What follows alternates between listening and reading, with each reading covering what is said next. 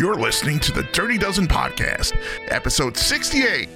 Today we have a very special Best of the 90s cast, so put on your Doc Martens, flannels, and colored jeans, or just wear your leggings and platform sandals. It's time to grab a Mellow Yellow or Jolt Cola, or better yet, make a Cosmo or Sex on the Beach for everyone. We'll party like it's 1999 because all the co-hosts from this season are involved in this one.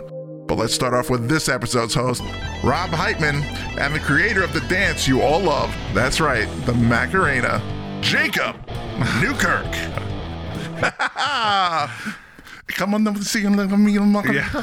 Something like that, right? Good words there. Yeah. Jake's dancing, though. He showed me the dance. I forgot what it was. Welcome to the Dirty Dozen Podcast. We'll rank the Dirty Dozen, our top 12 songs from the entire 90s. Man. The entire 90s. Oh, my God. First of all, I'd like to thank everybody who's been active on Facebook and the community. It's just been amazing this year. I'm not going to go through names today, but we've had such a good turnout from over 100 artist suggestions for bands we're going to do next year to over 100 votes in every poll that we've done so far for the artists we'll be covering next year. And so far, the schedule includes Weezer, Alice Cooper, System of a Down, Allman Brothers, Black Sabbath, The Police, Garth Brooks, Huey Lewis and the News, The Lonely Island, and U2. Anyway, Jake, how do you enjoy the 90s, man? Living in them or reliving them through this reliving podcast? Through the podcast, yeah. Man, I feel blessed to have gone up in the 90s and had the musical enlightening period of my life.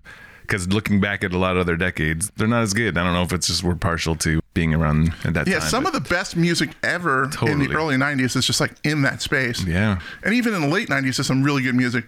But that like 91-ish I agree. to 94, 95, Yeah.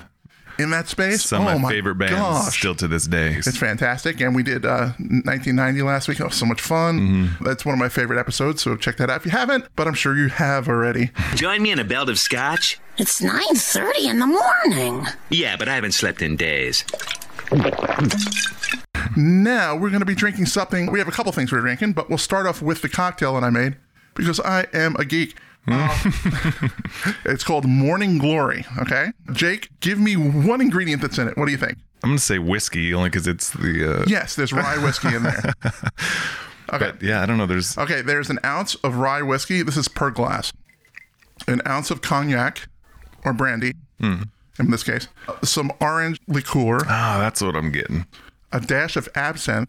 Okay. So you should just taste that little tiny taste of that. No, it shouldn't be overpowering at all. Some simple syrup, some bitters, and 1 or 2 ounces of club soda with a little lemon.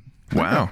Yeah, it's fancy. That's what I was going to say, Jaeger, but I guess the absinthe is kind of similar to that. I thought there was ginger, but now it makes sense, the orange liqueur. Yeah, it's orange liqueur, and that absinthe gets that little tang of something. Yeah, You're not herbal quite sure what spice, it is. right. Yeah. What do you think? That's interesting. Yeah, it's complex, a lot going on.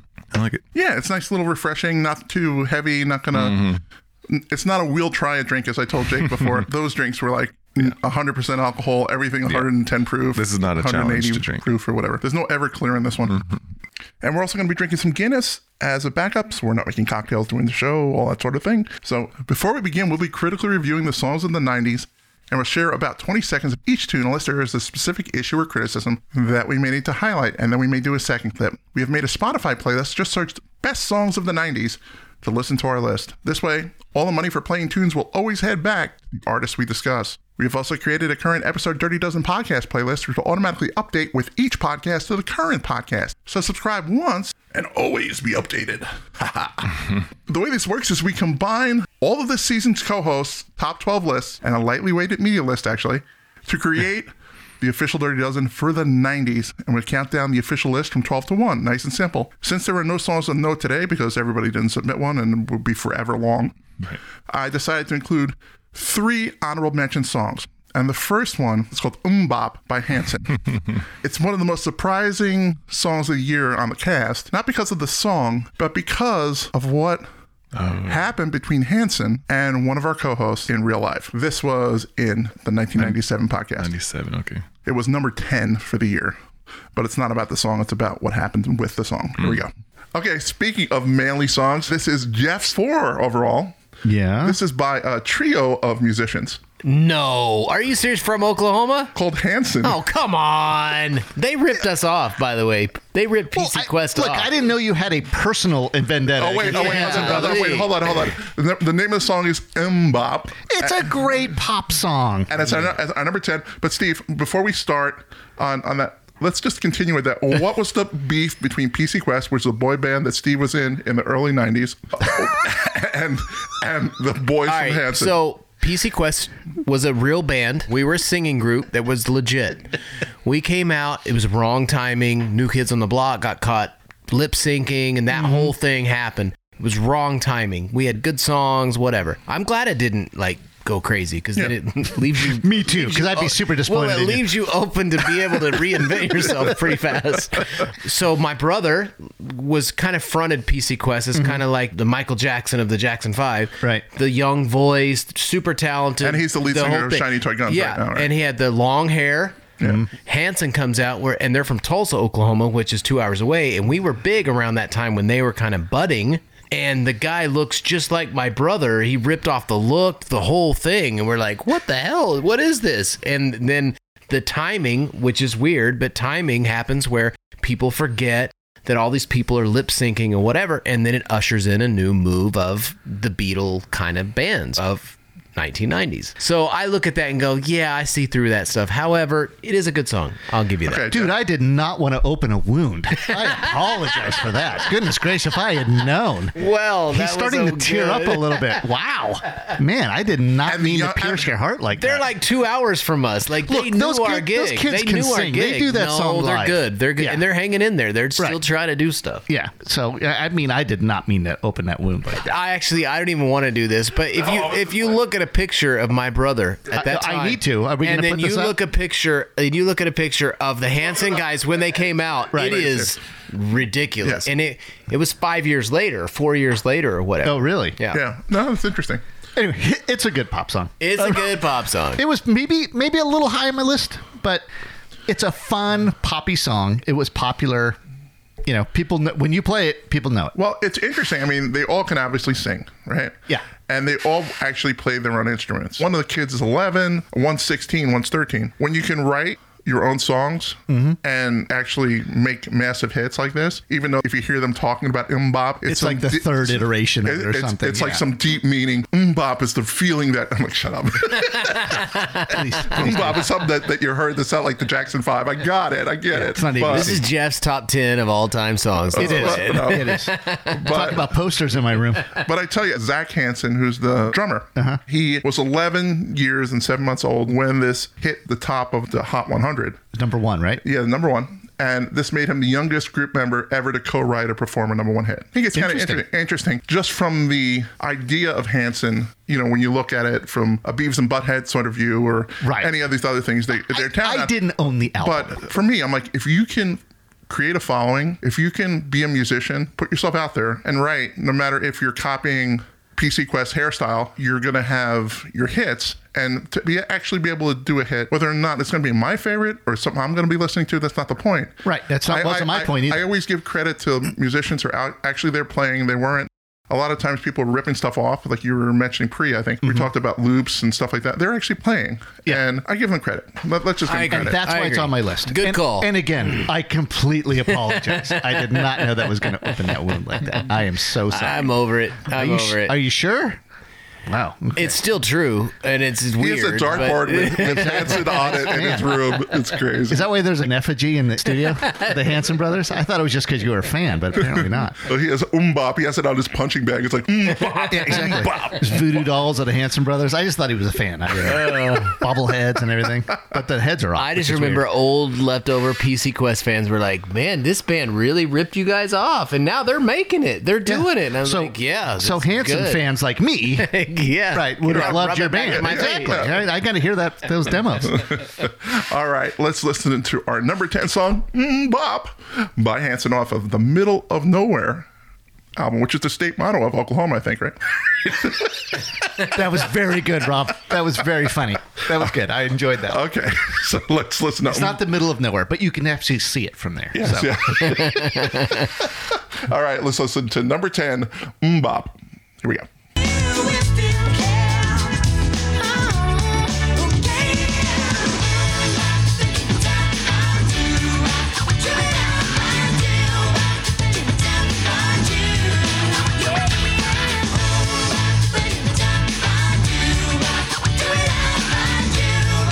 Although it's interesting, there are like the producer of this threw some scratches on there, threw some extra layering. Oh, there's loops on there too. Yeah, they were trying to, they're making. But it does sound like 1997. Yeah, exactly. It does. I give him that. Yeah. It was a good pop song. Chorus is the king of that song. That particular one, the chorus is like everything. Yep. The verses were okay. I just think Jeff really, he goes into that scenario. Jeff, he does a lot of the podcasts as co-host when Jake's not around or whatever, and he's like defends himself like immediately when he says it. My fourth favorite song is MMMBop by Hanson, but it's a really good song, and I really You kind of have to. I feel like there's a little bit of shame in that, even though you can acknowledge like this is an important song. There's just the fact that it's on your list. You kind of have to. I was shocked it was at 4, and yeah, that is pretty high. Steve is clearly not over the hairstyle rip-off by Hanson. Yeah, you can tell. And once again, I just thought that was funny. Out of nowhere, that came up. That is a good moment. Yeah, and it was funny. In the rest of the episode, when we went through it, I would call back whenever Jeff had anything bad to say or something. I would just throw a little clip of MMMBop in there. It's like you just can't say anything. That's it. You can't escape it now. No, it was all stuff. All right, so let's move from the first honorable mention to the second one. This one was from 1985. Jake, you did this with Ben. Ben, yeah. The number one song of that episode was actually Ben's number one song of the 90s. Oh. Which was Good by Better Than Ezra. Okay, good choice. And it didn't make the list, so I thought, give it an honorable mention because it's Ben's number one song, and it didn't make our list. You remember that song, I do, yeah. I think it was on my list, was it not? It was, yeah. Okay, yeah. I was the one that wasn't on the list. Oh, okay. This is the one, for this. You'll hear about it. Anyway, let's look back to 1995, or at least the podcast of 1995. Let's go. And the worst thing about this is it's not one of my songs. I don't have the song at number one. I don't have the song on my list at all. Really? But the great thing is that I actually get to play a joke by one of my favorite comedians of all time because it links perfectly with our number one, the late, great Norm Macdonald. And in music news, number one on the college charts this summer was Better Than Ezra. And at number 2, Ezra. My little Norm Macdonald moment. Oh, perfect. The name of the song is Good. It's the number one song overall. Wow. Which, of course, is by Better Than Ezra. So you actually had this on your list, Jake. I did. It's one of those songs, whenever it comes up, it's just like, yeah, that's surprisingly good band that I didn't really listen to on purpose, but they had songs all over the place, a chunk of good tunes. And when I think of 90s kind of radio era, this one's up there. Yeah, this one I listen to all the time. Kevin Griffin, the lead singer, wrote this song as a breakup song, but as finding the good in that situation. They were influenced by Pixies as well, who has also influenced Nirvana. So that's why sometimes they had comparison to Nirvana through there. I really like the bass as the main instrument. Well, it's the bass and the drums. And all the bass and the drums, right. For Jake, who just wants to give him some props. Yeah. Have the drums for him. The rhythm section is great, yeah. Later part where the guitar comes in, like the riffs that's going on there.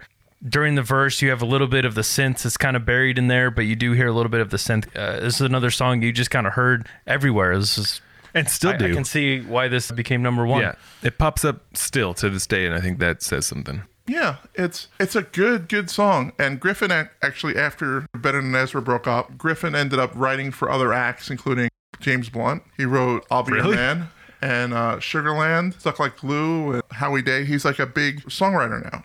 That's what he does. Good for him. Better Than Ezra was never one of those bands that filled arenas by their own. They kind of had a solid fan base, though, and they're good. All right, let's listen to the number one song overall, Good, by Better Than Ezra. It's actually great, but they just wanted to say good because they're humble people. All right, let's listen to number... Because they're already showboating about being better than Ezra. Yeah. Let's listen to number one, Good. The best song of 1995. Well, maybe I'm just too sure. Or maybe I'm just too frightened by the sound of it. Pieces of note fall down, but the letter said, it was good living with it. I can make it hard sometimes. Well, that's what she said. But Sometimes. Yeah. But I mean, it's like he was trying to get through. He was doing it. It was like going really well, and I was like, no, but you have to use the drums because Jake's here. You can't just ignore the drums. And completely blew his rhythm off. He's like, okay, yeah. Thanks, Rob. Thanks for that insight. I think it's probably right if you think about it. What? The bass was there. It really wasn't the drums. Oh, yeah. Yeah, that's the hook, right? Yeah. And that was Ben's number one song of the entire 90s. Wait, but that also happens with another one of our members. Somebody's number one didn't make the list. Is it me? And Jake, it's not you. Okay. Somebody is a big Tool fan, and that Tool fan is Ralph. And Enema is his number one song of the 90s. So he's a big Tool head, I guess. I didn't know that about him. Yeah. That was a great album. It was in 96 we talked about it, and it was the number 3 for that year, actually. And Ralph, of course, was on the cast. Mm-hmm.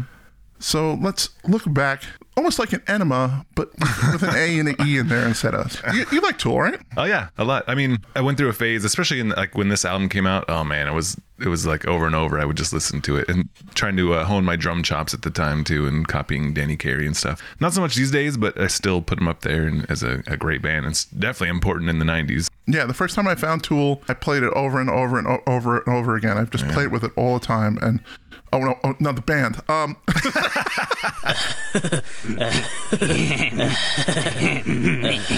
Anyway, let's to a wrench, maybe. Yeah, something like that. Yeah. 1996, and Enema. Here we go with the last honorable mention, and we'll get into the good stuff in a second. And it's one of the best musician bands ever. This is off of the Enema album. Enema, I always say it wrong, by Tool. And the name of it is Enema, which is kind of a mixture of anima, which represents the perfect female encoded inside every man. It's called anima. And anima, as we all know, is flushing the colon out with water. Yes. Good old Tool. And Enema for Tool. This is your number one. This is not on anybody else's list. I had another Tool song, which I love, on this album, which didn't make the list, which we'll see later. Let's go talk about this one. Go ahead. One of my favorite albums of all time. So it's a fantastic album. If I'm stuck on a desert island and I'm only able to take 20 albums, this is one of them. If you're only allowed to take 10, it's still one of them. Very possible. It's fantastic, though. This song is a musical journey for me. I think it's about 6.5, 7 minutes long, just from the starting of the bass line, the guitar work, the drumming in the middle section of the song, and then Maynard, the lead singer, just his lyrics and the way he sings this song is just off the charts for me. Seems to be about the fault lines in California and the speculation on what might happen with a major earthquake and California falls into the ocean. The only downfall of this song, I don't know if you got a clean version, but there's a lot of F words in here. I don't have a clean version. Yeah, well, listen, that's fine with me. Just part of the lyrics, retro anything, all you junkies, and your short memories. I love that line. Mm-hmm. A lot of fun. I love this band. I love this song. Once again, if you guys listening do not have this in your catalog, please give it a listen. It's a harder edged band, but the musicianship, like Rob mentioned, is off the charts. It is off the charts good. This is arguably their best album of all time. You and I won't even have to argue about that. You and I argue about a lot of things, but this is their best album. It's fantastic, yeah. And this song was actually inspired by Tool when they were performing for some Scientologists in LA. They saw all the disciples wasting their life devoted to meaningless things. That's how the song kind of came about. Heavy from the beginning. What a great riff. Love the bass and drums underneath the verse. Yeah. The chorus, the build is just so great. And then it explodes. Maynard has such great tone. The musicianship, as you said, always impresses. The drum pattern is great with the bass. The way they interrelate and the way they hit. And some of the hi-hat work as the beat stays straight is really impressive. Like you'll hear the beat going straight, but if you listen to the hi-hat and the cymbal work, it is crazy what's happening on the side, and he's still able to keep the beat. I'm just so blown away as a musician. I love the guitar work in the bridge, sort of soaring and echoing. Learn to swim. Yeah, the learn to swim part is off the chart. All right, so let's listen to number 3 song overall. It made up this high, so you know it's good. Enema. We're being so nice to each other tonight, Rob. I know, because you're actually making good choices today. What's going on? What the freak is going on? I don't know. Although you picked the most vulgar laced Yes, I songs to did. pick. I did. I put that in my notes. Sorry about that, And you made it your number one, so there's no chance of mine getting in. Listen, this has got to be up there. All right, so let's listen to number 3, Yanima by Tool. Let's listen.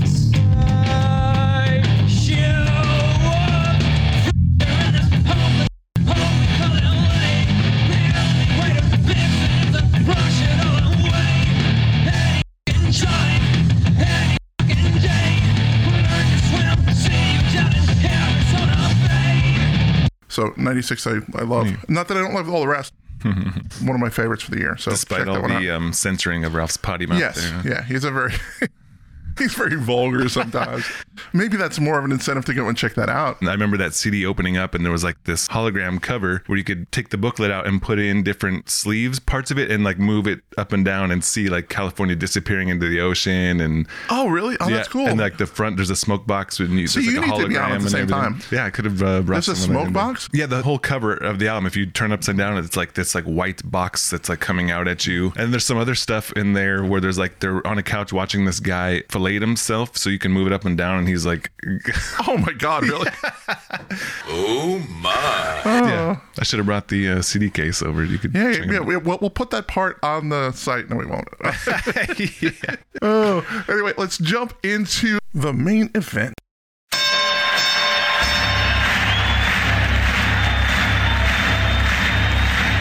Ladies and gentlemen, welcome to the main event. The top 12 of the 90s, the entire 90s, and Jake's gonna hate the first one. Probably. And which is great because it's by a band he loves, but it's not the song that he chose. Oh, okay. Well, as long as they made it. Yeah, it's 1992 podcast, the number 1 song for that year. The name of the artist is Alice in Chains. Great. But it's the last one? And it's Rooster off of Dirt, which is, I know, your favorite song off of Dirt. Every time it comes on, or when you're seeing them play, you're like, I'm going to go get a beer. It's a good song, though. It really is. This was on Ralph's list, and it was on Jason's list, but it was high on Jason's list. It was in his top 3. And I think that's what kind of swayed it. It was so close between You Had Man in a Box. The fact that he had it in the top 3, yeah, it gave a little bonus point for it. If I don't and that did that, yeah. So it's just crazy to me because I think of 90s, and that's like one of the first bands that comes to mind, but okay. Well, I know. There's other bands in here that you're going to hate. But that's the problem. We get all of the... Let me brace myself. All of the 90s by all of us. It's not just you and I doing right. the cast. It is really cool just to see how you throw it all in the blender and see what kind of rises to the top. It's fun. So let's listen to number 12, Rooster, as we talked about it with Jason in 1992.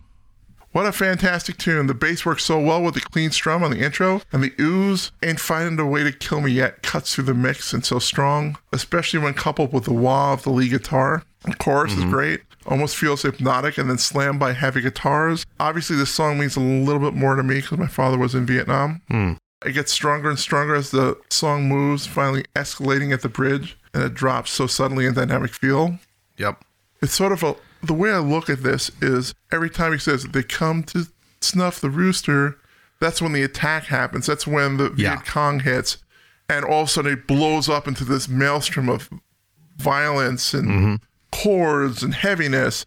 They've come to snuff the rooster, and then boom, it explodes in fury again, and then it softly ends. It was inspired by Jerry's dad, whose nickname was Rooster. He served with the 101st Airborne, and he got the name because he was perceived cocky, and his hair kind of stood up. But I'll let you continue. You know, Alice in Chains is such an incredibly diverse band. I love the strumming guitar at the beginning, the falsetto vocals, the vocal harmony. One of my favorite things about Alice in Chains is their harmony notes on the vocal, because they don't hit traditional harmony notes. They actually use the space between the lead vocal and the harmony note, which creates some really diverse dimensions in their piece of music. I'm glad we actually matched on Rooster. I think it's the right pick. I'm glad it made number 1. That lyric about snuffing the rooster just to me was so incredible and profound. The Tan Hut! Gentlemen, my name is Sergeant Dick Leakey. Some call me the Rooster. Wah, wah, wah, wah. Yeah, they come to snuff the rooster. War songs are cool. Yeah. But if you think about, and I'll stray into the technical area a little bit here. If you think about metal songs that are in a minor key and you walk down a minor scale, that's something that metal has been doing forever, right? Right. But Alice in Chains do it differently. They linger, hold notes for a beat and a half. I think, what is it, the flat fifth? They have that note that just makes it just dark. It's 100% dark. Probably the devil's note. If you asked, Bible thumpers from 50 years ago, but the lingering is the thing that we'll hear a lot in Alice in Chains, and they won't just simply walk down 1, 2, 3, 4 and walk down a minor scale. They'll linger and then they'll dabble in a couple of notes before resolving on a minor note.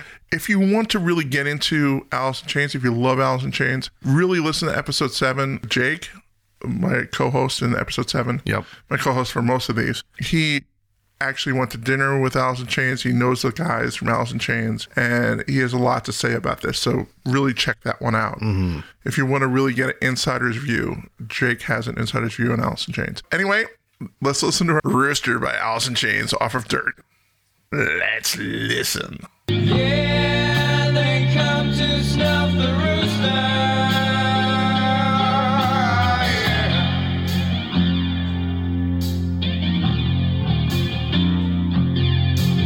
Yeah, here come the rooster. Yeah.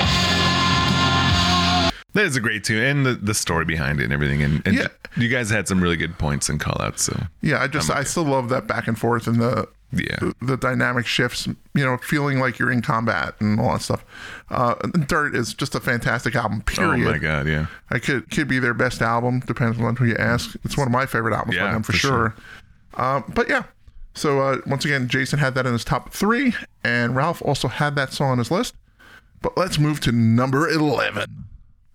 In 1994, there's this little band called Blues Traveler. And they had a song called Runaround, and that actually is our number 11. Do you like Blues Traveler? Well, they have harmonica, so you must like them a little bit. Kind of. He's just too fat for me. No, I'm just kidding. He's fat shaming. Actually, you know what? John Popper. I have a funny story. I went to see Super Suckers at Vipe Room once. And explain to people what Super Suckers is, just in case they don't know. They're a band from Seattle, but they played like straight rock, but also country, and just 3-piece, but they're really solid, really good. And who else? They were playing with another band that night at Vipe Room, but wasn't Super Suckers in that Tool cover? Super Sucker. But yeah, that same night I met Mike Judge. Actually, he was there a little bit earlier, and he had they had little tables on the side. No, they were reserved. But it's funny, while I'm watching Super Suckers, the singer from Blues Traveler was there. A lot skinnier now because I think he had some surgery. Yeah, he had and he had his cane or whatever. He had a cane with him and some people, and you could tell he was really drunk, and he was getting drunker and drunker. And I was kind of next to him, standing while he was sitting at his booth, and he was just getting sloppy, and he was spilling drinks. He dropped his cane. I picked it up and gave it back to him, but it was just kind of embarrassing. You should have picked it up and ran. Yeah, and sold it on eBay. Yeah. For tens of cents. But yeah, I don't know. It's just a funny story. So it's that whenever you see a glimpse of people's humanity, it kind of brings it down a little bit. But you had to imagine he was this huge dude. Yeah. And he could drink anything he wanted to, and he would not get that drunk. Yeah. But then when you go through all of that surgery and you're finally back out and you lose 200 to 300 pounds, it'll hit you. And he's sitting there and he's drinking what he used to drink because he's back and his stomach's expanded enough so he can start drinking it. Yeah. But anyway, yes, I actually really liked this when it came out. Is it Runaround? Is that the song? Yeah, Runaround. Yeah. Amazing harmonica player and a solid backing band. And this was on my list, Jason's list, and Ben's list. Well, let's just go back and rewind to 1994. Let's see what it looks like. Off of the 4 album, and the song is Runaround. Good song. It's a great album. It really is. I could have picked 4 or 5 songs off of this album. No one else would have, but this is the one I think stood out more than anything else. Well, Hook is the other one that you Hook, grabbed. Just Wait is a great song. And then Mountains Win Again. Yeah. Mountains Win Again is great. I mean, there's quite a few songs in here. We used to play this in a cover band we did in college and grad school, actually. Oh, really? So this was one I used to sing. I didn't sing the chorus. I sang the verse. Well, I'm waiting. I'm not going to do it a cappella. That's not happening. But it's a great feel, straight ahead chords. The harmonica is great. We had a guy who played harmonica. It was awesome. Yeah. So catchy. As good as I guess. Okay. For a bar band, yeah. There you go. It's so catchy, the rapid fire lyrics. I just love John Popper. He's fantastic. Though they were only friends, John Popper wrote the song about a crush he had on the band's original bassist. She actually became a doctor and left music behind. They're still friends, but only friends still. Oh, wow. And he alludes to Edgar Allan Poe in the beginning. Once Upon a Midnight Dreary is in Poe, and it's Deary on here. Chuck Leavell played Keys from the Allman Brothers, and he also toured with the Rolling Stones. UFC fighter? No, not that one. The same pronunciation, yeah. He's not the UFC fighter, but darn. He played with the Allman Brothers and a keyboard player. And he tours with the Rolling Stones now. This won a Grammy. It stayed on the Hot 100 for 49 weeks. I love Blues Traveler. I do too. Love John's lyrics and vocals. I think the harmonica and the guitar in other songs, it doesn't stand out as much in this song, but the harmonica's up front in this. Harmonica's up, but they play well off of each other. Sure. Right? They always play well off. I think the drums are great. I think the bass is great. It's just they're a good jam band. They coalesced on this album. There's some really great songs in this album, and this is a fantastic song. Really is. Run Around by Blues Traveler off the 4 album. Let's take a listen.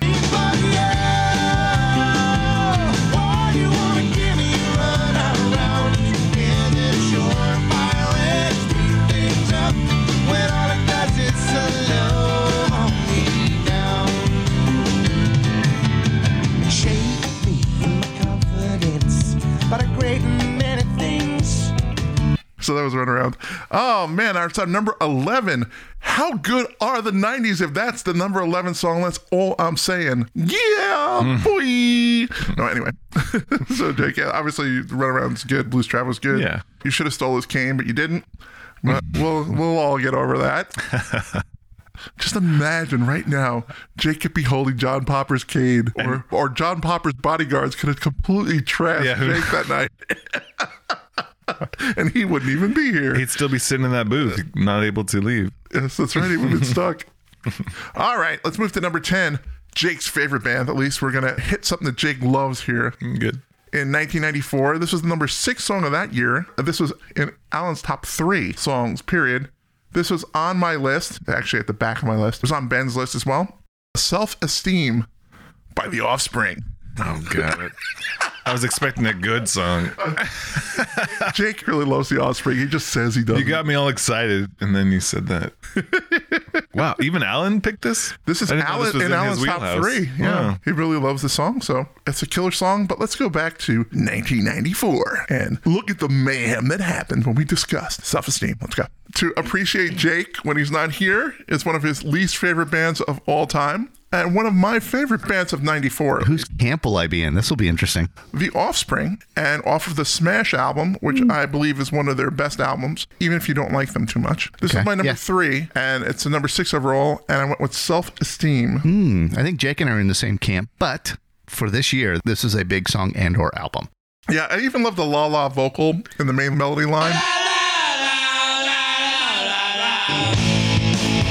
Again, huge heavy rotation here in SoCal. It was originally going to be an acoustic guitar. It wasn't supposed to be the la-las, yeah. The bass line is so up front and so good. Mm-hmm. The guitar tone has that really good, dirty tone that I love. And Dexter's voice is really great on this one. He's another smart dude, by the way. I think we've talked about that on a different podcast, so I won't go too much into that.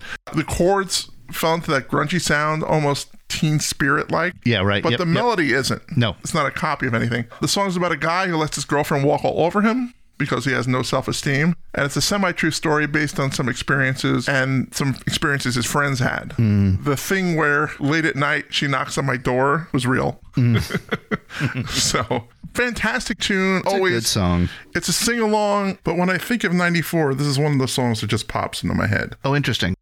It had a good structure. It was driving. The la la la's at the beginning probably didn't start it out great for me, but I think it picked up as the song went on. Once you mentioned the acoustic guitar, I can see they probably wanted that, and he's like, well, just do it like this. La la la la la la. I think that's how they did it on the demo, and then the producer actually kind of liked it. Yeah, exactly. Hey, just keep that in. All right, so let's listen to Self-Esteem by The Offspring off of that wonderful album Smash. Let's listen.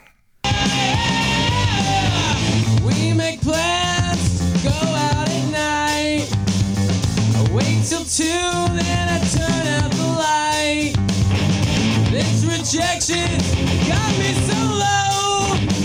She keeps it up, I just might tell her so. All right, that's Self-Esteem, our number 6. Really good bass line in that song. Yeah. We're moving right along, and that's why Alan likes it, you know? Yep. Pretty straightforward there. That makes sense, man. We're moving right along. Let's move to number 9. This is by, what do you think of Radiohead, by the way? That's another band. I admire who they are and what they do and kind of their approach. And I have a couple CDs somewhere, but I tried and couldn't be a super fan. I can still like listen to some songs and appreciate it. I think I had OK Computer, and then Pablo Honey? No, Kid A. Oh, yeah. Yeah. It was a little more experimental in the... a well-timed album when I was like digging into it and kind of exploring, and that one was pretty neat. Well, this one's off of Pablo Honey, and the name of the song is Creep. Good. That makes sense. This song, it's so 90s. Yes, absolutely. It doesn't really represent, I think, Radiohead. It's definitely a song that's everywhere. I totally agree. But Ralph had this in his top 3. Okay. And I had this on my list. Stave had this on his list. And the media had it on his list as well. Makes sense. Let's take a listen to what happened in 93. This is Alan's podcast, by the way. So let's rewind back to 93 and see what happened. By an artist called Radiohead, off of an album called Pablo Honey. And the song is Creep. Yes, it is. And was that the song you were thinking of, by the way? Oh, yeah. You can really hear the Nirvana influence in this song. Subdued, clean tone guitar in the verses. And an in-your-face, dirty guitar comes crashing in on the choruses. The songwriting is very clever.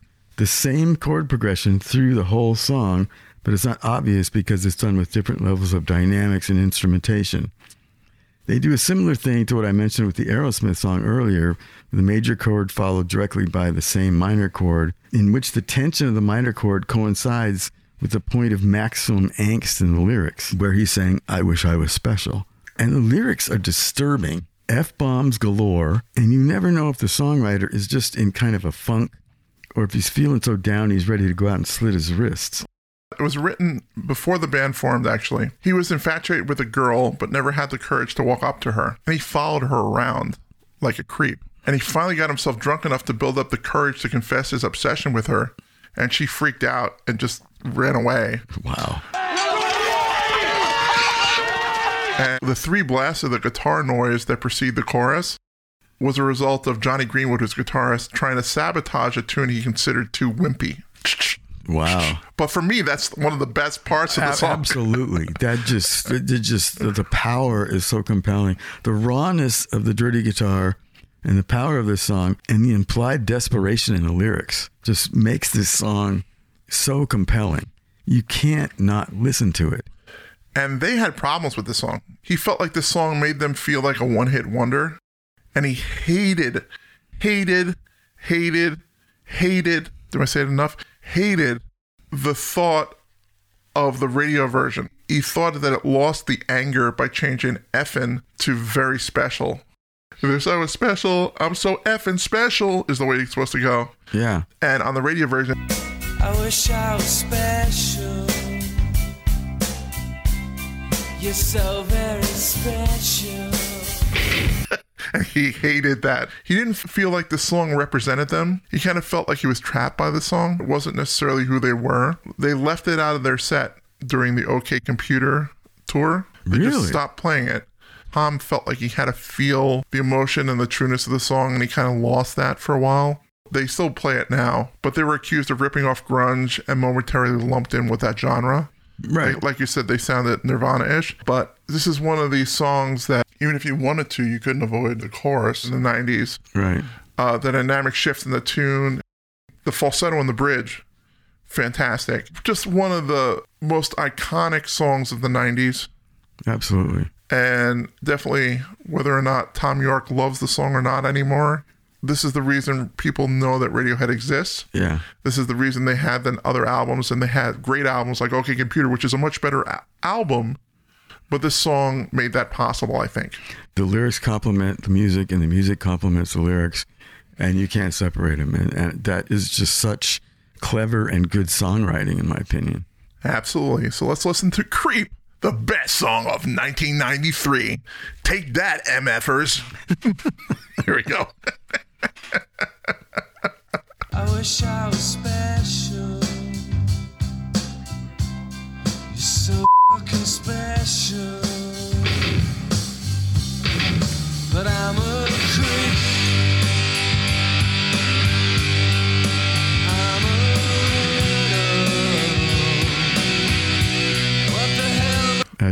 story about him stalking her. That's that's adds pretty a crazy. whole new dimension to the song. If you ask him about it, he doesn't necessarily tell that story a lot. Okay. But And understandably why.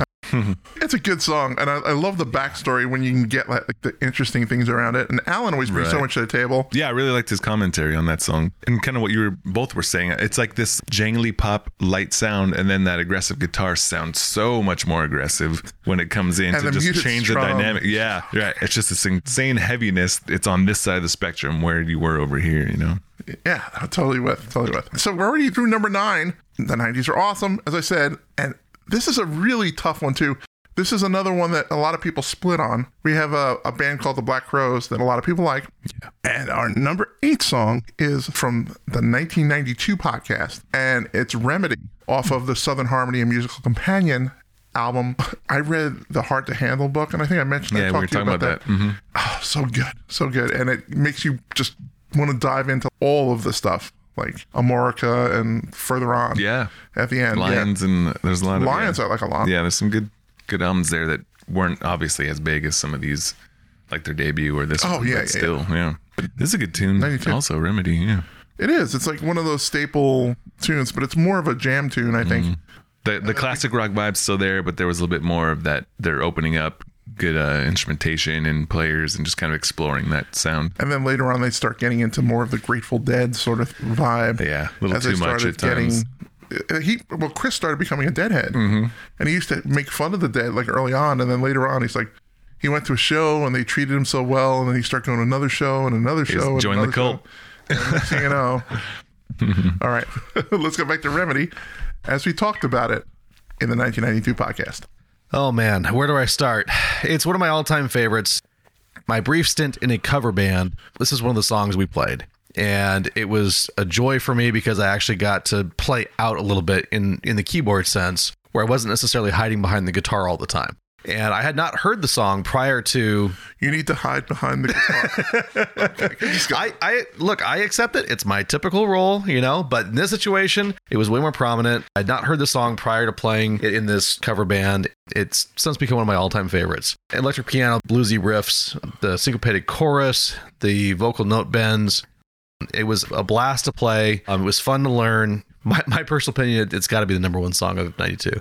And I know you support Chris Robinson when he says Remedy is a song that was essentially about freedom. We were into this whole idea that war on drugs was just silly and this asinine concept to me and other millions of people. So to me, freedom, plain and simple, the pro-marijuana stance that the band espouses is something that they help promote. And they've done all of they're on high times for this album and for the song. So it's very good that you're standing up. That's great. I love the beginning of this with the trio of chords that answered by the lead guitar. Mm-hmm. You know immediately this is a jam tune. Yep. Then the piano comes in, which I can live without. But I'm just kidding. With the rhythm section and it gets into that verse groove, which is great. Chris's vocals are always great. I love his bluesy delivery. He does that really well. The chorus turns R&B with background singers, and it's so good. There's the that call background and singers answer, right? take forward. Yeah. They actually lead it, and he answers it. They do the call, and he does the answer, which is awesome. Black Crowes, fantastic. One of my favorite bands. It's sad that their brothers can't get along anymore. Right. They fight constantly in the same room. I guess it's an ego thing. Yeah. I mean, how many times have we heard a band that 2 of the members fight and then put brothers in the mix? You know what's going to happen. I'll admit there's a bit of personal bias to it. I tell you what, it's one of the most fun songs to play. And when you're out there and you're jamming with a band and everyone's in sync, you got the world on a string. Let's listen to Remedy by the Black Crowes over Southern Harmony and the Musical Companion. One of the best songs of 1992.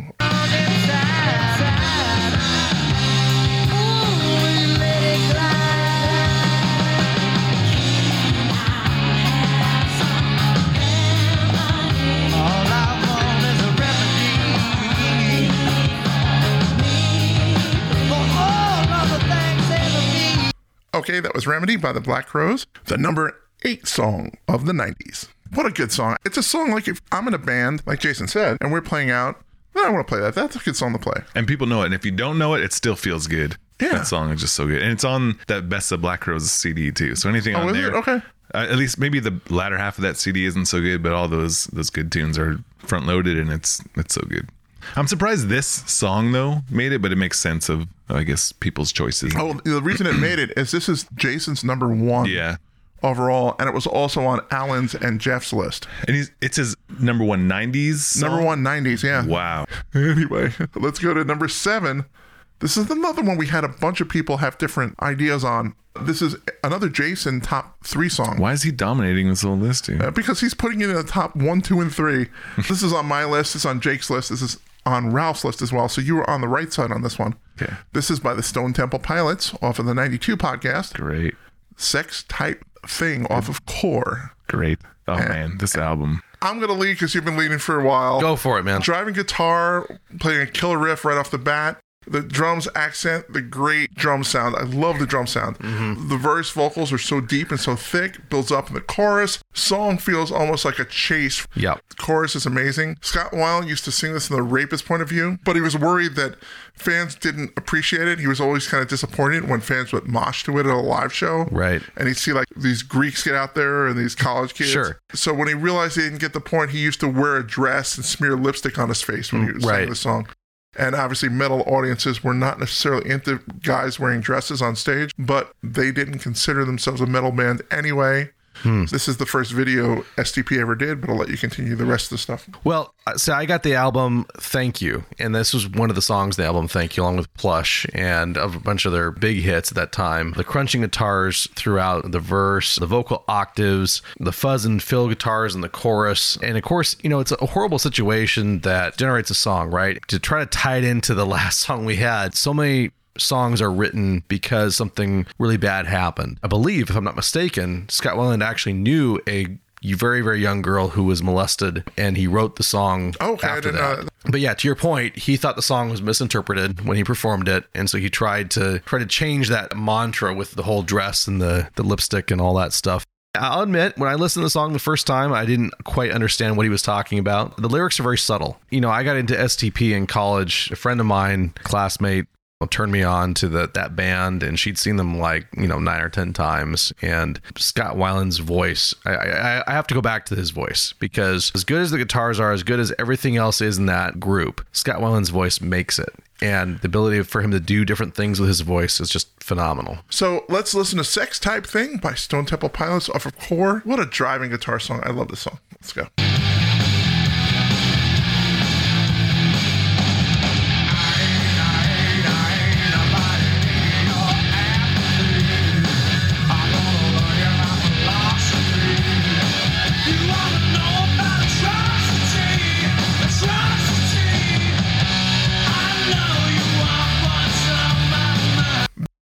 That was Sex Type Thing by the Stone Temple Pilots, our number 8 song for the entire 90s. Good tune. You, me, Ralph, and Jason all on board on this. Can't argue. Everybody else, I don't know where they went. They don't know where they went. They don't know. I think they went to the other STP song, but... What was the other one? Interstate. Oh, yeah. That's a solid song. But... It is. Anyway, let's move to 1997. Steve and Jeff were on this podcast. One of the best songs that I don't necessarily equate with the 90s, but it came out in the 90s, and it's just one of these songs that is good acoustic, it's good loud. Any way you want to play it, it's by the Foo Fighters. It's called Everlong. Yep. Off of The Color and the Shape. This is on your list, Jake. Yep. This is on my list, Jake's list, Jeff's list, Ralph's list, and this is Alan's number 1. That makes sense. So it is a really solid song. It's timeless. Yeah, Dave Grohl's awesome. Yeah. So let's listen to what we talked about. Our number 6, Everlong. Everlong is one of the best songs ever written. I'm with you. I love Foo Fighters, but so my list, Foo Fighters for me, And we did the Foo Fighters episode. We did the Foo Fighters episode and it was 46. Number 1 for us on Foo Fighters, so it had to be up there for me. Foo Fighters is the only rock band that still exists. I agree. In a sense, right? I agree. I second that. Thank you. It's the I only think rock. Five Finger Death Punch disagrees with you. All right, fine. Or Eagles of Death Metal, but actually bands that actually make melodic music that are still around. I think Foo Fighters is the only rock band that still kind of exists. But Everlong is a great song, though, right? I think people at Korn are pretty upset right now. Fine. or people Fine. at Slipknot. Let him send emails. That's yeah, fine. people from Foo Fighters I like a lot. I'm not. Of course you do. It's my number Yes. one. Yeah. I'm just taking umbrage to the fact that it's the last rock band. I hate when people say that. No, 100%. So Are you guys judging Foo Fighters from a current state or of 1997? Of 1997. But Foo Fighters at this point, so we had left grunge. Kurt Cobain was dead. Post grunge. Kurt Cobain was dead. Soundgarden broke up.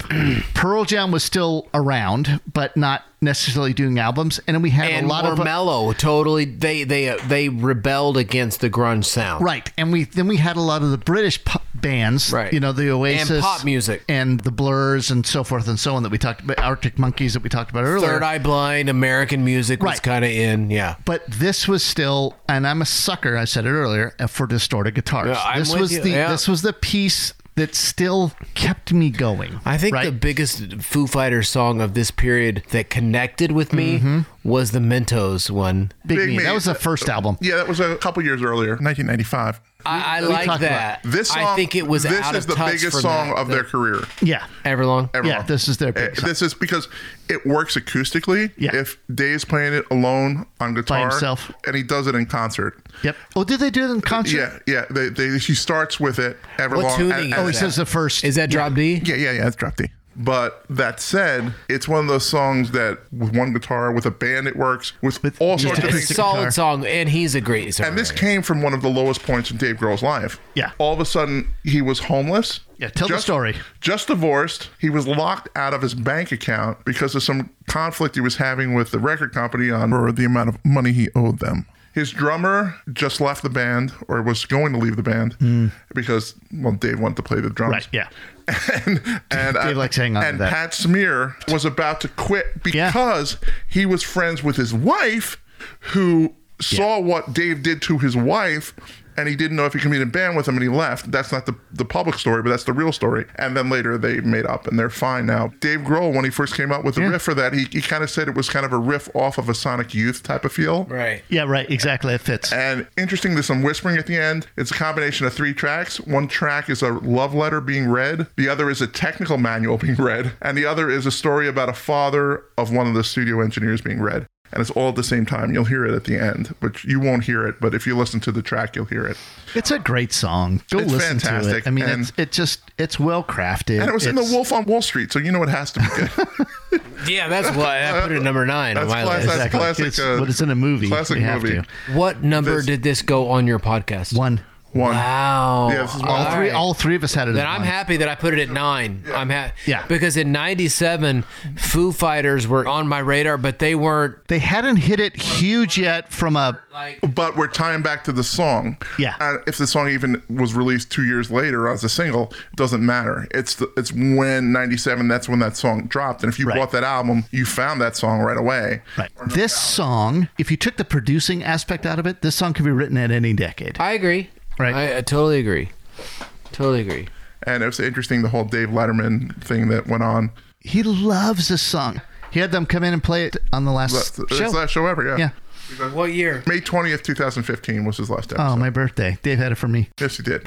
All right, let's listen to the number 1 song overall of 1997, Everlong by the Foo Fighters.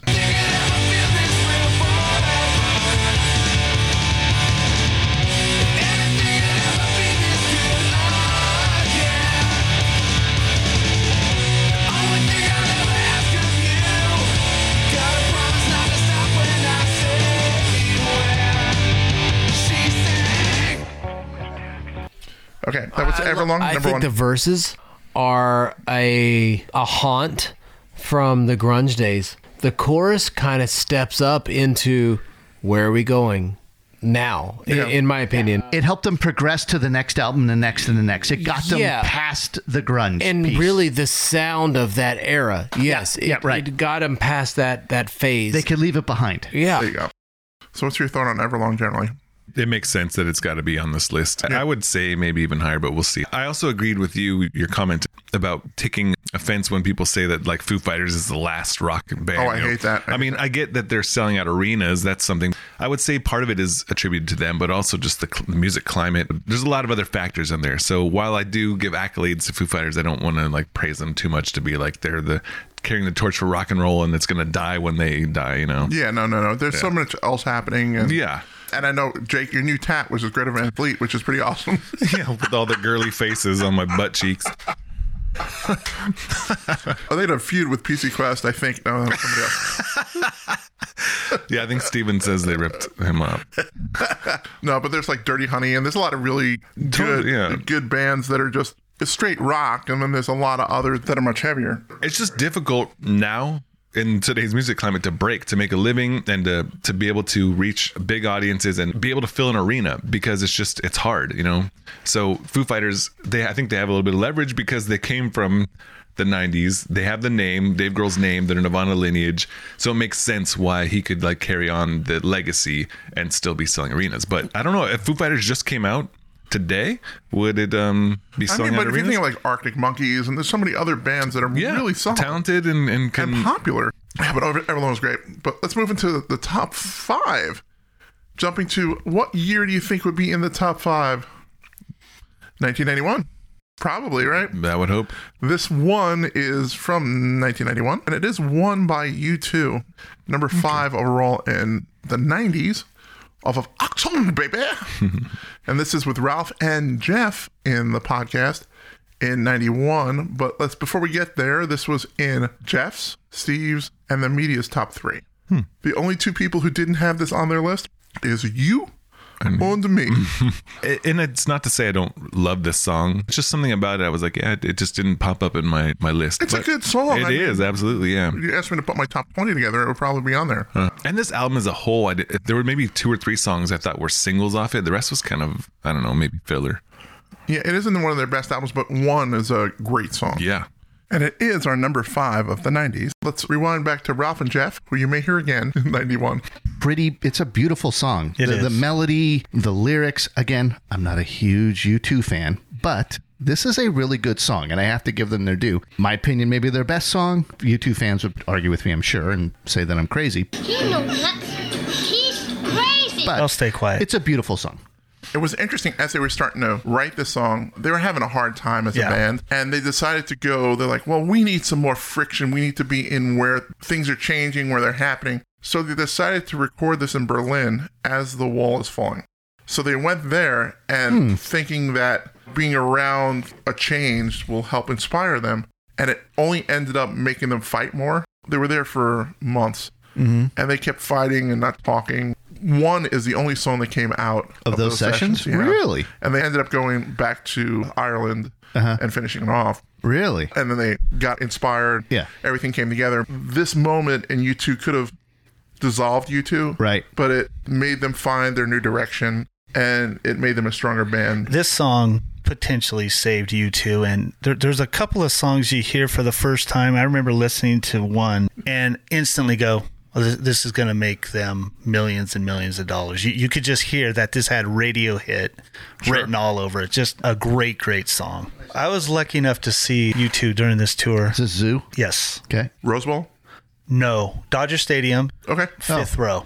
Nice. Probably top 5 concerts for me. Really? Yeah, just a wonderful, wonderful night. But you couldn't see all the TVs. No, I could. I was close enough. I could see them all. Let's listen to one by U2 of the Achtung, baby.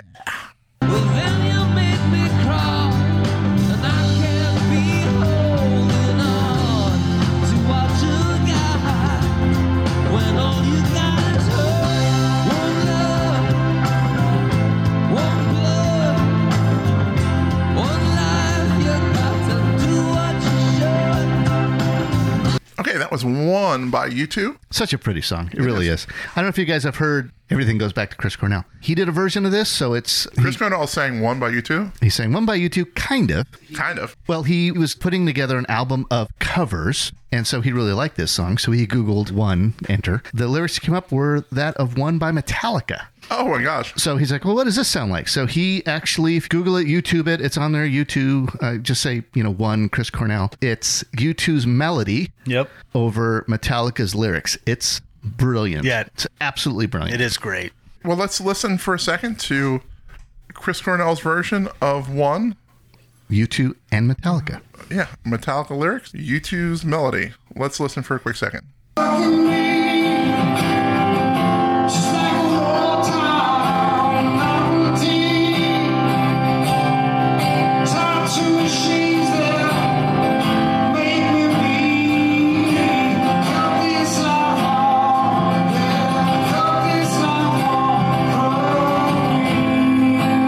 That's just brilliant.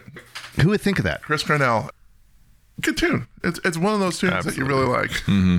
You have to pick one, and you have to. So there you go. Anyway, that was a number 5. 5, okay. A lot of people had that on their list. That was in the top 3 for Jeff, Steve, and the media. As I said, it was on Ralph, Jason, Alan, and Ben's list. The next one, Steve is the only person who didn't have the next one on our list, and I'm shocked that any person would not have our number 4 on their list. So let's listen and be surprised by it. And then we'll talk about it. I'm ready to shame him. There you go. Which is by a band called Metallica off of the Black Album. And the name of the song is Enter Sandman on all of our lists. Kirk actually wrote the main riff for the song, but Lars helped arrange it. Oh, interesting. That kind of makes sense. Yeah. But he didn't repeat it initially. It was it was and then he moved on. And Lars was like, no, okay, just repeat that first part like 3 times and then kick it off with the last one. Got it. So that's what Lars is really good at. People give him a lot of crap for drumming. Well, he is the drummer. Right. No, but I get it.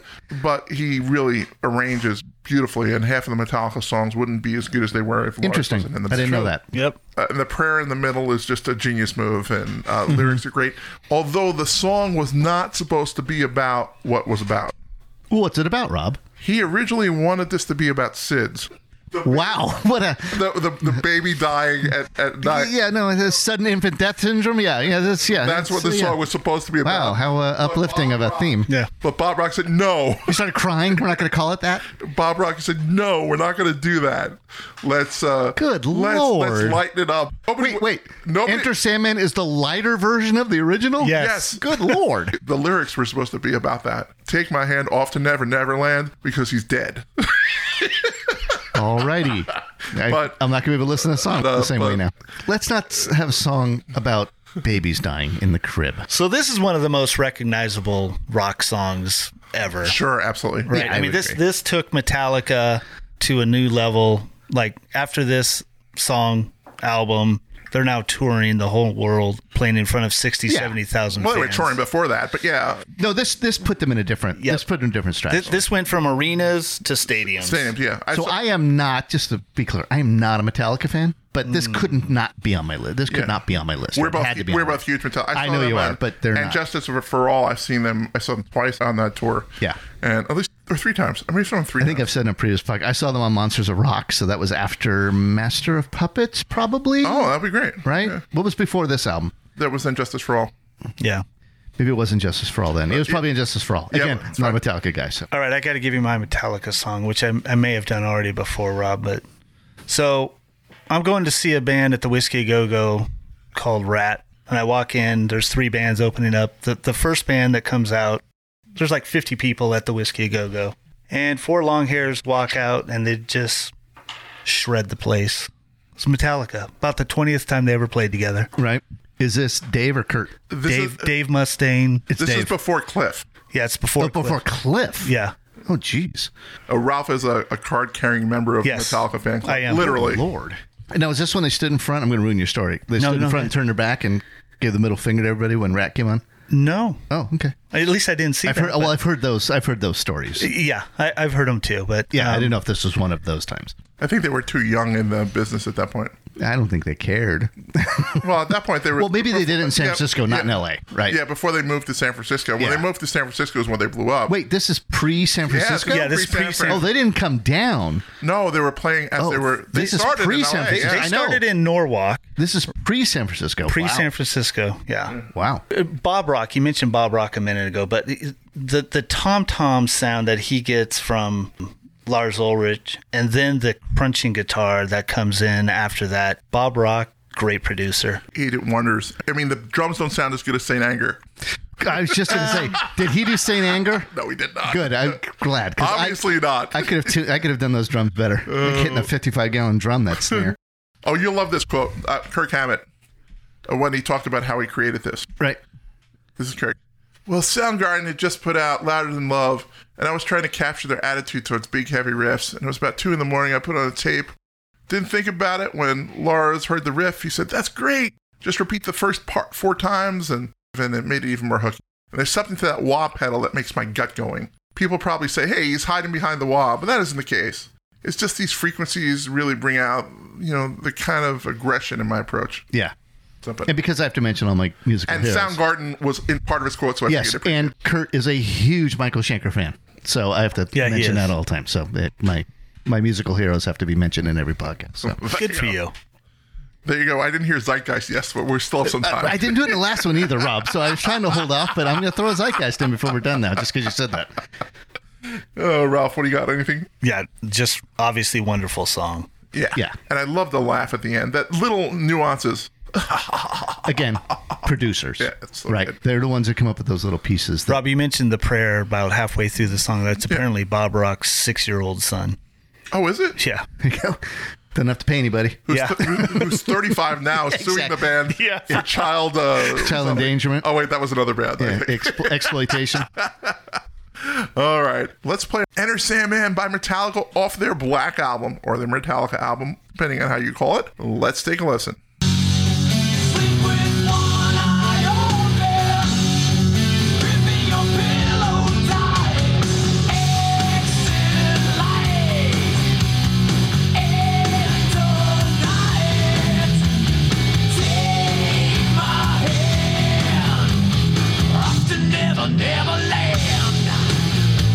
All right, that was Enter Sandman.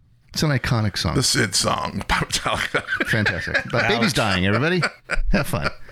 Did Schindler's List come out this year, too? They got a great night watching all that. Think about all the dark places they write from, right? Up until this point. And he wrote it. He's like, hey, Enter Sandman. When the kid closes his eyes, he's had a prayer, and the kid dies because he has SIDS.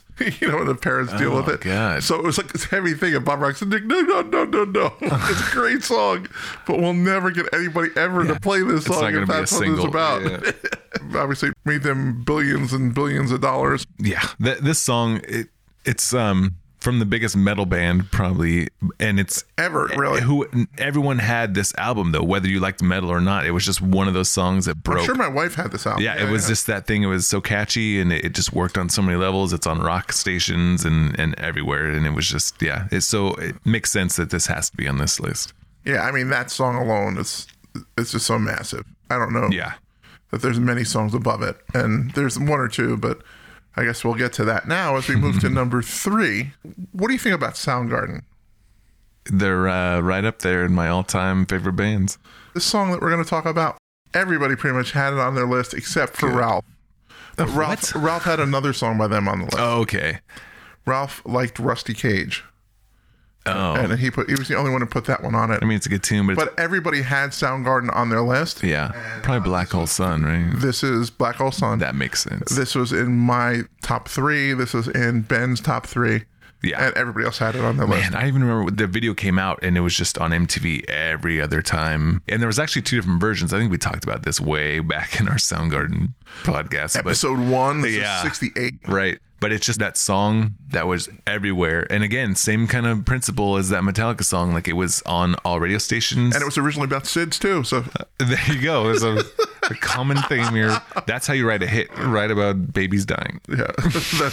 But seriously, Black Hole Sun, one of the best things I love about it, we'll probably talk about it here anyway, but the way they came at it at a totally different soundscape and a totally different attack than anybody really had ever done. It sounded so different. And I know I talk a little bit about the guitar sound in here, so let's run to the number 3 song of the 90s. Let's join Jeff and I in our 1994 podcast as we talk about Black Hole Sun. Here we go. I know it's coming. It's really quick. Let's go. Our number 1 song is Hold My Hand by Hootie and the Blowfish. Just Fantastic. kidding. I'm kidding. Because Jeff's like, there's one song that has to be here. There's one band that has to be here. It has to be on there. I'm not stupid. I know which one. And this is the media's number 2 song. Yep. And this is both of our number 1 songs. Okay. Yeah, I mean, it's silly. And speaking of number 1, this was the first episode we ever did on this podcast, Soundgarden, off of Super Unknown. And the song is Black Hole Sun. I love so many songs on this album. One of the best albums ever created in my mind. But Black Hole Sun is so intricate. It's so well put together. I had to put this song on there. Absolutely. Like you, I could have picked any number of songs. I was going back and forth. Is it Spoon Man or is it Black I was Hole more Sun? fell on Black Days or this, but yeah. You're more fell on Black Days. Mine was more of a Spoon Man just for the Or riff. 4th of July. But 4th of July, you can do Dusty, we can do Mailman, I can go all the way through the entire album if you want. Like you were saying, so intricate. I mean, this song starts with 2 sus chords. It's G sus2 and D sus4 or something along those lines. But who does that? The start of the song is so weird and intricate, but it fits it perfectly. one of the cool things is they used that Leslie cabinet. Yeah. It's a rotating speaker they were using. A Leslie Model 16 rotating speaker cabinet. It's made specifically for organs. The guitar player's like, this would be a kind of a cool sound if we can figure this out. So, yeah, you speed it up, slow it down by a foot pedal. It's a great little sound that people have been doing for years. But the structure of this song and the way it's put together and the vocals are done impeccably. And Chris has a great duet with Chris on this. He has like most of them, right? Most of them. Well, Spoon Man, it's him and Ben, right? But it's Chris is duetting with Chris. Matt does it in concert, though. I mean, he picks up certain parts. Again, one of my favorite bands. Definitely my favorite band of the 90s. This song hits every note. And Chris was inspired by this because he heard a newscaster say the words Black Hole Sun, but that's not what he actually said, but that's what he heard. And he loved the title, and he said, I got to write a song about that. And Chris always says, if I write lyrics that are bleak or dark, it usually makes me feel better. And a lot of people don't realize that Black Hole Sun's a pretty dark song. Oh my gosh. But what's a Chris Cornell song? Yeah, because it's poppy a little. Yes. You know what I'm saying? So a lot of people who listen to it may not realize what the stuff's actually about. But it's great. I remember when Chris killed himself, someone said, well, his wife doesn't think, it kind of came out of nowhere. I'm like, no, it didn't. Have you been listening to his lyrics for the past 5 years? Right. Everything is dark. It's just the way he was. That's just him. Chris Cornell said, the title is more or less kind of a bit of asking for hope or feeling, sort of grasping for some kind of hope out of depression or feeling sort of lost or sad. But the lyrics were more or less inspired by the music, so it's kind of ethereal and dreamy, and it's, I didn't really go for anything specific there. Yeah. I think this is the song too where Dave Grohl said this was what the grunge era was trying to get. They were all trying to write like the Beatles and sound like Black Sabbath. And this is the song that did that. And the producer kind of worked with Chris, and he said, Chris, the songs he initially gave him, he said, oh, those are good, but why are you writing like this? He goes, well, I have to make it sound like Soundgarden. And he goes, you're Soundgarden. Yeah. Anything you write, the band will make sound like Soundgarden. Yeah. Write a variety of different stuff and bring it back to me. Yeah. And then he said when he went through the tracks he sent them, the first one was Fell on Black Days, which he liked, and there was a couple other ones that were good in there. But then when he heard Black Hole Sun, his mouth just fell to the floor. Yeah. And he's like, as a producer, for years and years and years, that's never happened to me. That at the end of that song, I just wanted to listen to it again and again. And I really didn't have to do too much to it.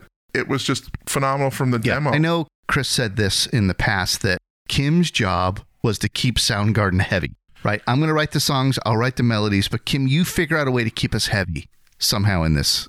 One of the cool things I learned, there's a great interview with the producer of Super Unknown. Was it Brendan O'Brien or who? No, not Brendan O'Brien. Michael Beinhorn. He talked for an hour about Black Hole Sun. Really? Yeah. And he started talking about the way they recorded this album, and a couple of things jumped to me. The distorted vocals in this track? What they did is they had this old beat-up Sun PA. They didn't do that with an effect. They mic'd a bad PA. Yeah. One of the things he mentioned was, this is as geeky as we're going to get in this podcast. No, keep going. You know what vocal mic Chris used on Super Unknown? I believe it was a Neumann, but it was a modified Neumann. U87. Yeah, modified U87. And the great thing about it is he blew 5 of those. Yeah, that's what I heard. Absolutely. During the album. I've heard that secondary from that same documentary. I didn't watch the documentary, but I heard someone else commenting on it. Yeah. So he had those Neumanns. Those are inexpensive mics, by the way. Yeah, $3,700 a piece. Yeah, blew 4 of them. I mean, you have to listen to it. Listen to the isolated vocals on some of the songs from that album. In my eyes, indisposed, in disguises no one knows, has the face, lies the snake, in the sun, in my disgrace. It's amazing. This is all pre-Pro Tools. And this won a Grammy for Best Hard Rock Performance. So it won a 3 or 4 Grammys for different things. Mhm. Yeah, the album did. Yeah, this song was best hard The rock album, performance. this one just won that one. Yeah. Yes. Fantastic song, fantastic album. If you've lived under a rock for the past 25 years and haven't heard this album, you should probably go out and get it. And this is one where you should listen to it from beginning to end. Don't skip, don't hit shuffle. Start with My Wave and end on 4th of July.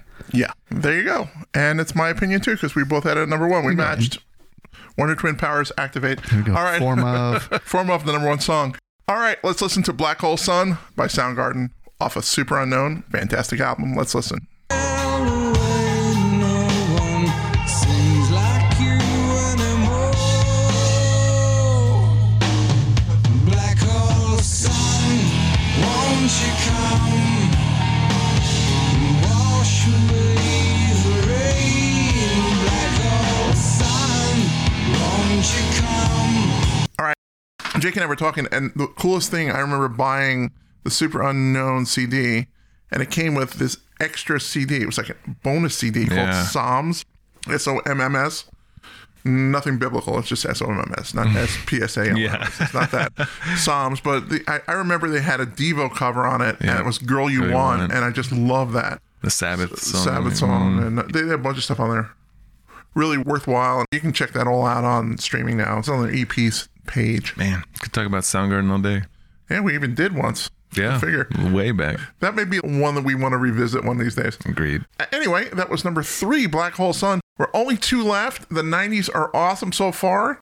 So let's remind people of the songs we discussed already. Rooster, Run Around, Self-Esteem, Creep, Remedy, Sex Type Thing, Everlong, One, Enter Sandman, and Black Hole Sun. Only 2 left. So let's see what the number 2 was. I won't even lead it off, but let's just say most people had this on their list except for 2 people, which is me and Ben, which you can talk to me about later. All right, so let's listen to number 2. Jake doesn't know what it is. This song, the album was named after a basketball player. The album was named after Mookie Blaylock, whose number was 10. And that's why the album was called 10. Our number 2 song overall is Pearl Jam. And the name of the song is Jeremy. And we all had this on our list. Yeah. Ralph had it highest on his list, which was his number 1. Number 1. Yeah. I was number 3, so I'm not far behind you. I What were was you? 3 as well. There we go. Yeah. Just a wonderfully written rock song. It's written by Jeff Ament, the bassist for Pearl Jam. Lyrics by Eddie Vedder. The 3rd single off of 10.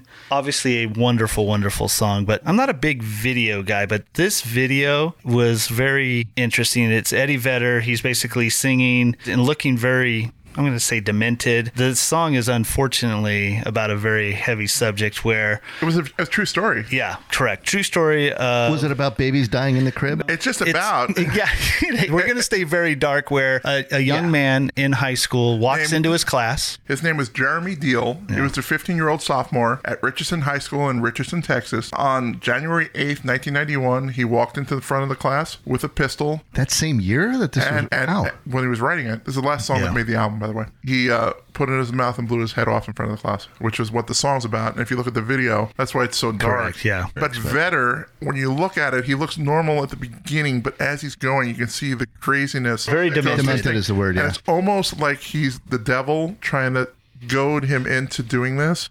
Yep. Because that's the question, right? You know, the question always is why? Right. Right. So I think he's trying to answer it, but it had to be something outside. Yeah, but just obviously dark song, dark lyrics, but It's just a fantastic No, song. it's just I hesitate to use beautiful, but it is a great song. Let's go with that. No, but it's super well written. It is beautiful in the sense of lyrically and melodically. And emotionally. I mean, yes. There's an emotional ride you take on in this.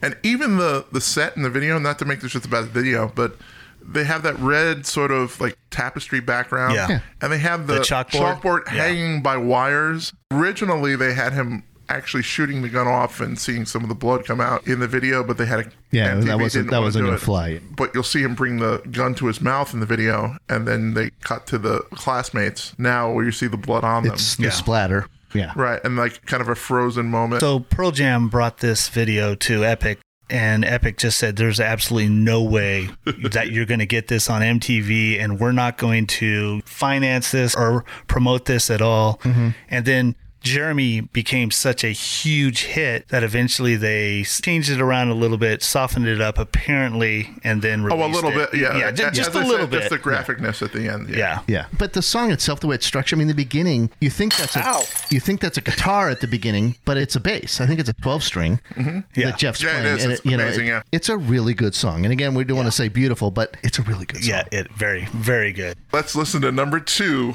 Jeremy by Pearl Jam, off of the 10 album. One of the albums you should own if you don't. Yes. Oh my gosh, yes. And actually buy this on vinyl. Come on, step it up. All right, let's listen to Jeremy, our number 2.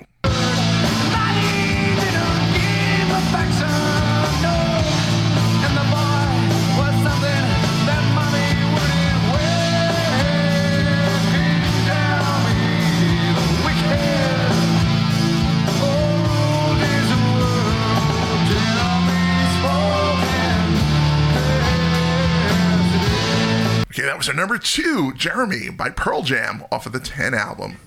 Yeah, it's still a great song. At the end of the day, Jeremy was the big song that broke them, and it's just so massive. Once again, that's a song everybody knows. Yeah, like you said, he talks about the video in there. You stopped and watched it every time. It kind of captures a lot of Eddie Vedder's like angsty singer syndrome that he has, like when his eyes kind of roll back in his head when he's singing, and just gets real intense. And I think that carries over a lot. The visual, it was a little disturbing. Yeah, very much so. So there's only one song left, and I think we kind of know what the best song of the 90s are. I'm glad, because I think this makes sense. And it's the only song that really could be. Although there are 2 people who did not have it on their list, which is mind-blowing. Let's call them out. Let's shame them. Ben and Jason. Shame. Didn't have this on their list at all. At all. Ralph and Alan had it out of their top 3. Jeff, you, Steve, the media, and I had it at their number 1 song. Yeah. As you can imagine. It's by a small band from Seattle, a little trio. Melvins. No, I would have thought it was Melvins, but it's not. It's Nirvana. This is off the 91 podcast, of course, and it smells like Teen Spirit. One of the biggest songs possibly ever. Sure. On Spotify, this has over 1 billion plays. Wow. It's legit. If you were alive in the 90s, at one point, just even if it was for a fleeting day or week, this was your favorite song. No matter who you are. I don't care if you're a Depeche Mode person or you're everybody. Right. For one moment of their 90s experience. Totally. Like we said, it transcends genre. Like people who wouldn't even buy this tape had it, and they just put it in their mix there because it was just this catchy song, worked on so many levels, and just hit. And this was the album that made grunge popular. If Nirvana Smells Like Teen Spirit isn't grunge, then there's no grunge. Yep. This is the one that just blew all Seattle bands up, even if they were out already. It made Alice in Chains more popular. It made Soundgarden more popular. It made everybody more popular. For the cause, yeah. So let's see how we discussed it. This is with Ralph and Jeff again. One album that came out in 1991. What album could it be? Gee, I don't know. I could guess, but never mind. I'll figure it out. Actually, Nevermind is the album, and the artist is Nirvana. Of course, we have this on our list. What's the song, Rob? Smells Like Teen Spirit. This is my number 1, Jeff's number 1, and this is Ralph's number 5. Yeah, it has to be on the list, right? Yeah, I mean, absolutely. it can't not be in the top 12. Where it falls in, okay, fine. It's got to be in there. This changed a lot. Yep. Everything. This changed music overall. This introduced grunge, but it killed the hair metal. Yep. Because it looked and sounded different. There was nothing that sounded like this. The video was what really blew this up. I mean, we'll play it on like Headbangers Ball or something. Right. And they played it after midnight that once, and everything blew up from it. It's like, oh my God. What is this? Yeah, when you hear that and you see the video of these high school kids just destroying the gym and they're going crazy and the angst in his voice. Teenage angst. Yeah. And it's this thing. It's like, oh my God, this isn't Motley Crue. This isn't that. This is these guys singing from somewhere else. This is rock, but different. I think maybe it was more raw in the sense of it wasn't flash. It was just T-shirt and jeans. Flannel. We're playing Jaguars. And almost intentionally sloppy. Yeah, because we weren't worried about the flash and the perfection and the neatness of everything. Maybe they were in the studio, maybe they were behind the scenes, but it didn't come off that way. We're wearing T-shirt and jeans, we're not wearing spandex, and we're not teasing our hair up. And we're just playing straight ahead music. But the music was sophisticated in a sense. It wasn't power chords the whole way through. It was We're going to play something at a 9 in there or at a 7 and do something a little bit different. Even though he didn't really know he was doing that. He didn't really know he was doing it. The reason that a lot of those guys did it is because it sounded cool. And it purposely sounded different than the hair metal guys. Whether it was intentional or unintentional, it changed music in the 90s because now everybody's copying grunge. Those guys, let's say, the reason we wore flannels is because they were cheap. Next thing we know, a few years later, we look in catalogs and the $5 shirts we bought are about $300 now, right? And it was flash in the pan. It died a few years later, but we need a Nevermind album in 2021 is what we need. We need a shift here. And it'll happen, right? At some point. I don't know when, but it'll happen. Have you heard the last Greta Van Fleet album? Yes, I did. It was called Into the Outdoor. Into the Outdoor. Oh, it's called Zeppelin 4. It's great. Sorry, digress. The story behind this song. You guys know it? No. Why don't you tell us, Rob? Okay. Kurt dated the drummer, Toby Vale, from Bikini Kill. They dated Dave Grohl? I missed this whole piece. Toby Vale from Bikini Kill before Courtney. But she used Teen Spirit deodorant. Smells Like Teen Spirit was yes. And one day the bands were partying at Kurt's apartment, and when the lead singer Kathleen graffitied, Kurt smells like Teen Spirit on his bedroom wall, seeing like even though he's moved on to somebody else, he still has Teen Spirit on him, meaning that she still kind of marked her territory, if you will. 6 months later, she got a call from Kurt asking if he could use what she wrote on the wall for a lyric. Hilarious. And Hannah said, I thought, how's he going to use Kurt Smells Like Teen Spirit in a lyric? Watch me. If you watch the commercial, it'll explain a lot of why Kurt did what he did, because he was the antithesis of it. It's a physical sensation. Teen Spirit. Antiperspirant made for you and your generation. Teen Spirit. A physical sensation with fragrance is made for you. Teen Spirit. The harder you play, the harder it works. Teen Spirit. Just for teen time and... Yes. Oh, by the way, was he actually in the commercial? He was. I don't think he was in the commercial. Oh, okay. I'd have to look a little closer, but I'll have to go on a limb and say probably not. But I do want to say one thing, Rob, about this song. That this song was in the zeitgeist for this year and from now on. It's there. It's in the zeitgeist. It really is. Oh, what are you talking about, zeitgeist? What's happening here? Going back to a couple episodes before, or whatever. Every episode I've done before, yeah. He had mentioned zeitgeist in it, and the zeitgeist is pretty much like in the culture out there, yeah. And it's a Pumpkins album, right? It probably is. It was, yes. I think that or is. Yes. Yeah. I didn't make the word up. I mean, it's around. You know? but we kind of parlayed it through that. And Jeff's like, no, I own that. I'm like, okay. So I needed to add zeitgeist in because Robin mentioned it earlier in this podcast that I hadn't mentioned it yet. So I wanted to make sure I put that in there. The video was huge for this song. Gigantic. Yeah. And, absolutely. It was inspired by the movie Rock and Roll High School by the Ramones. And the 1979 movie called Over the Edge, which is where they showed kids destroying a high school. That's the only thing about it. They were going to say kids dying in their crib, Rob. I thought that was a theme for tonight. And just as a holy sidebar, Nirvana has recently been sued, their estate, who's Dave Grohl. Oh, no. By Spencer Eldon, who's the baby on the cover. Yeah. He sued the band for child pornography for a money grab. And I love Grohl's quote on this. He goes, I didn't force you to get that Nevermind tattoo on your arm. Yeah, exactly.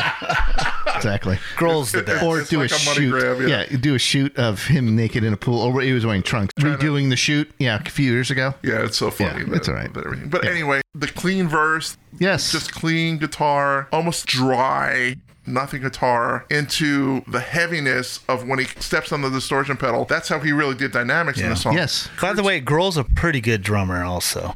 Oh, he's an amazing drummer. The difference between Bleach and Nevermind is Dave Grohl. Yeah. Yeah. It's when Dave Grohl came on board, it lifted them to that next level, and it put them above everything. What is it? You're only as good as your drummer, and he just adds that little bit of groove, right? That it's hard to find. All right, let's listen to Smells Like Teen Spirit by Nirvana, the album that changed everything. Nevermind, our number one for 1991 and probably the 90s. Let's be real. Yeah. Let's listen to Smells Like Teen Spirit.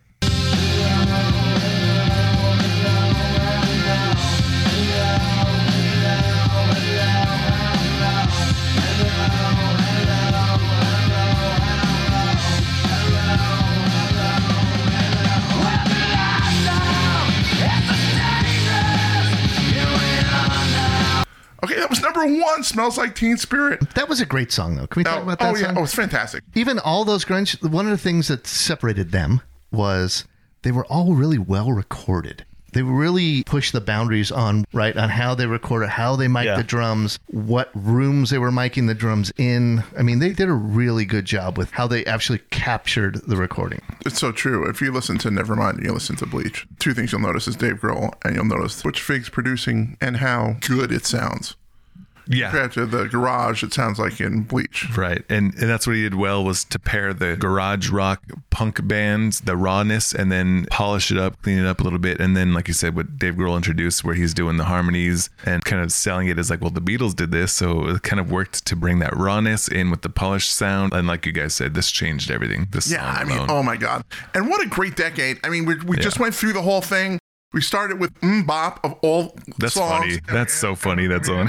And we ended with Smells Like Teen Spirit. But to remind you where we've been, now let's rewind.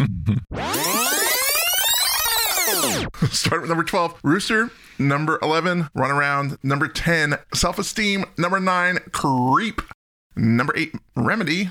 Number 7, Sex Type Thing. Number 6, Everlong. Number 5, One. Number 4, The Sid Song. Number 3, Black Hole Sun. Enter Sandman, obviously. Number 3, Black Hole Sun. Number 2, Jeremy. And number 1, Smells Like Teen Spirit. Wow. I want to listen to this playlist now. This top 12. Oh, this is a great playlist. Even Bop. Well, maybe not, but the rest of it's really good. It's a good ending to laugh about. But yeah, so good. I really thank you, everybody who's paid attention to this cast this year. What a wonderful 90s. If you like some of the stuff, check out all the casts that are associated with it, the years, all the 1990 podcast is amazing that we just finished. So dig in, and if you like a band, check out those podcasts, because we have tons of those too. So much stuff coming down the pipe. Weezer, Alice in Chains, System of a Down, Allman Brothers, Black Sabbath, The Police, Garth Brooks, Huey Lewis, Lonely Island, U2, and so much more. Crazy smattering of different artists here. Have a wonderful new year, everybody. And thank you, everyone who's been listening to this podcast and been part of the community. Thank you for taking the time to spend with us. We love you. Thank you, Jake, man, for doing all these. You've done such a blast. So many episodes. Man, thank you all the people who did a podcast for us, too. It's just, you guys have been wonderful. Keep my boy Ben in your prayers. I'm not going to tell you why, but just pray for him and pray for his everything going on in his life. That would be helpful for everybody. And I will see everybody soon with Weezer coming up before you know it. Early February. See you then. All right. Bye.